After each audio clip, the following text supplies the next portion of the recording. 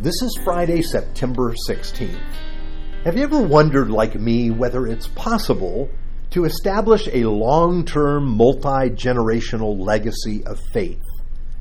That is, we can do something in our generation that ripples down through the generations in faithfulness.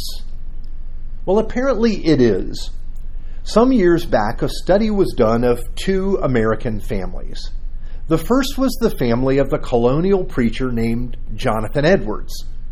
Over the course of a few generations after he died, his line produced one U.S. vice president, one dean of a law school, one dean of a medical school, 3 U.S. senators, 3 governors, 3 mayors, 13 college presidents, 30 judges, 60 doctors, 65 professors, 75 military officers, 80 public office holders, 100 lawyers, and 100 pastors.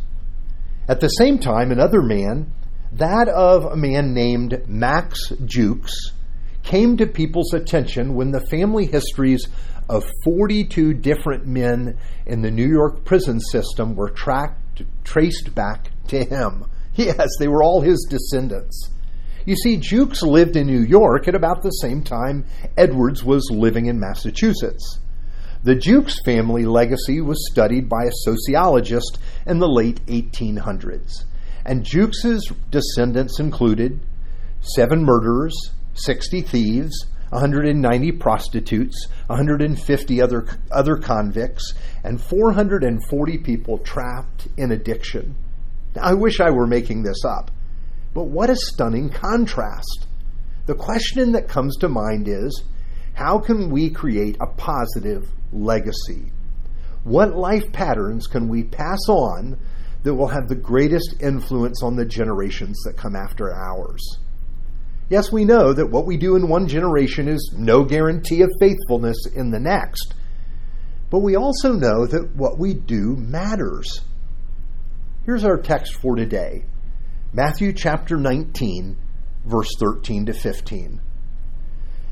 Then people brought little children to Jesus for him to place his hands on them and pray for them. But the disciples rebuked them. Jesus said, "Let the little children come to me, and do not hinder them, for the kingdom of heaven belongs to such as these."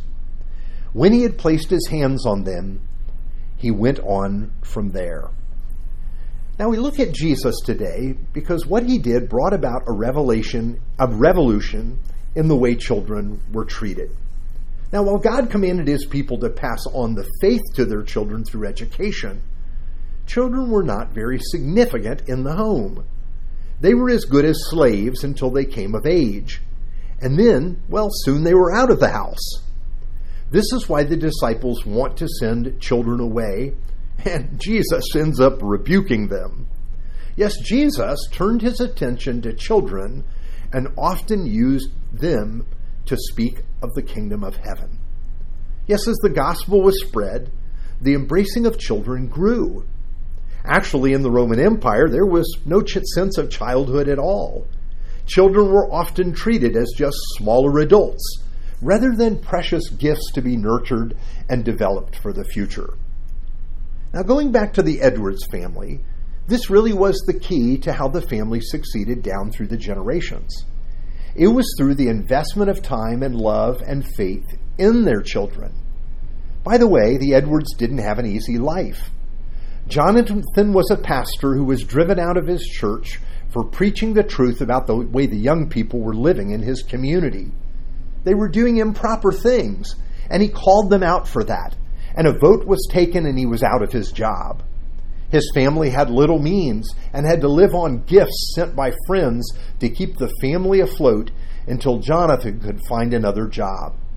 He and his wife and 11 children at the time, imagine the stress of all of this. But he received a calling to minister to Native Americans in a small village.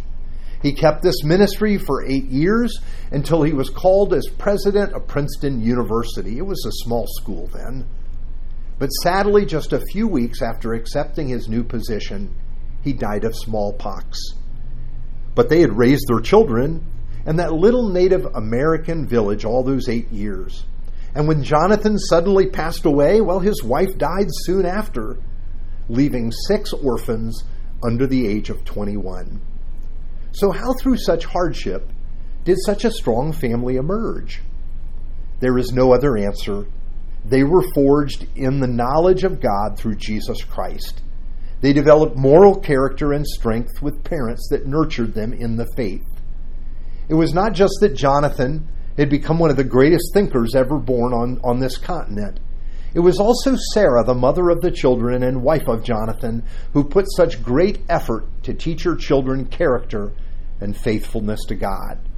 She really was an extraordinary woman, and without the benefits of schools, she shaped and formed her children in the knowledge of God. In short, it is the effort and prayer and encouragement and training of 2 parents committed to the Lord. They invested in their children because the kingdom of God belongs to such as these. I like a quote from Elizabeth Kubler-Ross. She said this: "The most beautiful people we have met are those who have known defeat, known suffering, known struggle, known loss, and have found their way out of the depths. These persons have an appreciation, a sensitivity, an understanding of life that fills them with compassion, gentleness, and a deep, loving concern. Beautiful people do not just happen." I love that. Great people don't just happen. Beautiful people don't come about on their own. Godly people don't just happen. There's investment. There's love. There's character lived as an example, taught as a way of life that shapes our children for the next generation.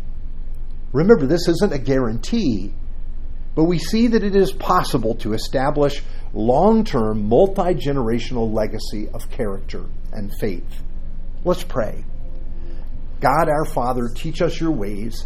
Help us to walk in your truth that our children might know you and follow you. We pray for the next generation. Show us our part in loving them and showing them your ways. In the name of Jesus, amen.